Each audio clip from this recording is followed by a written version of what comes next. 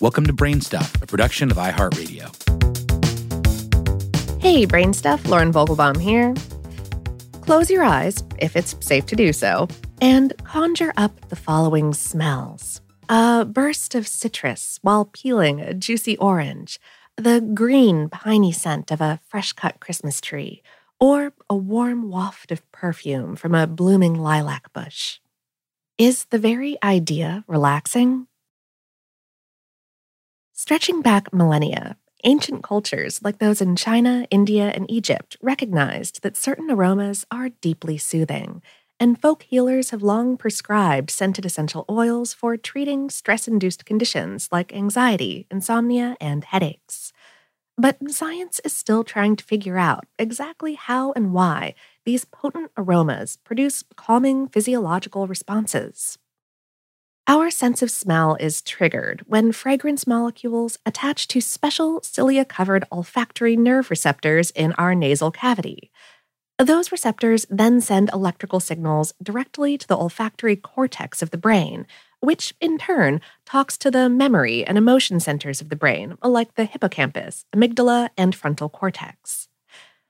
And a study published in 2018 in the journal Frontiers in Behavioral Neuroscience strengthens the theory that some smells can act like nature's own anti-anxiety medication, tweaking our brain chemistry in ways that mimic the effects of prescription drugs like Valium and diazepam.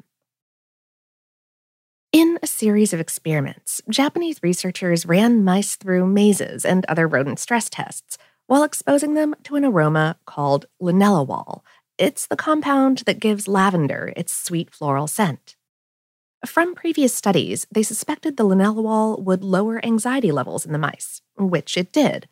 But the scientists also wanted to test a hypothesis that lavender's calming effect went straight from the mouse's nose to its neurons.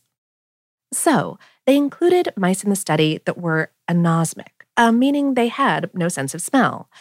Those mice showed no effect from exposure to linalool, proving that the olfactory system was definitely the delivery mechanism. Next, the researchers wanted to figure out whether linalool was targeting the same receptors in the brain as some of the most common prescription anti-anxiety medications. Drugs like Valium, Xanax, Klonopin, and diazepam are all members of the same drug family called benzodiazepines. One of the causes of clinical anxiety is overactive neuronal activity in the brain, and benzodiazepines can inhibit or calm down neuronal activity. They do this by binding to particular sites on neurons called gamma-aminobutyric acid, or GABA receptors. The Japanese researchers made a strong case that the smell of lavender acts on those very same GABA receptors. They did this by treating some of the mice with a drug that blocks GABA receptors. And when those treated mice sniffed the linalool, they didn't exhibit any calming effects. Lavender isn't the only aroma that's been linked to the same neuron receptors as potent anti-anxiety drugs, though. A few years ago, German researchers tested hundreds of fragrances on GABA receptors in rodents and humans, and the big winner was jasmine, which delivered a GABA effect as powerful as sleeping pills and sedatives. Lavender and jasmine are the first ancient relaxation remedies to be tested like this, but several others may share a similar nose-to-brain mechanism. According to that Japanese study, other compounds that have shown promising anti-anxiety effects in mice and men include limonene, one of the aroma compounds of citrus peels, and pinene, one of the aroma compounds of pine trees. Aromas aren't universally relaxing, though.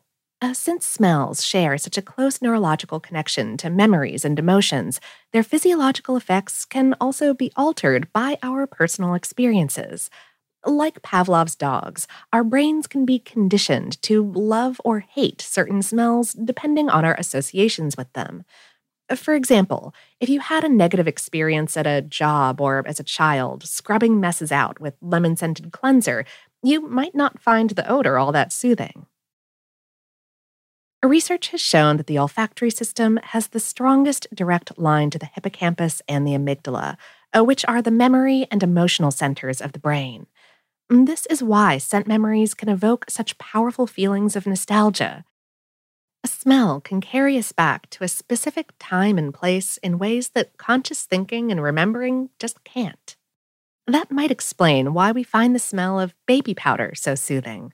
It summons feelings of security and love from deep in our earliest memories. But even that smell appears to have cultural variations. Americans associate the new baby smell with vanilla and powdery scents, while the French associate babies with the scent of orange blossoms. For some people, the smell of sunscreen is a stress reliever, since it reminds them of carefree summer days at the beach.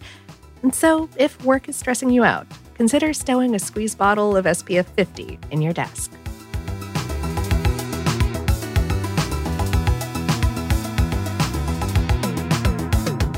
Today's episode is based on the article What Makes a Scent Soothing on HowStuffWorks.com, written by Dave Ruse.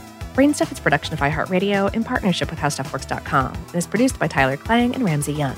For more podcasts from iHeartRadio, visit the iHeartRadio app, Apple Podcasts, or wherever you listen to your favorite shows.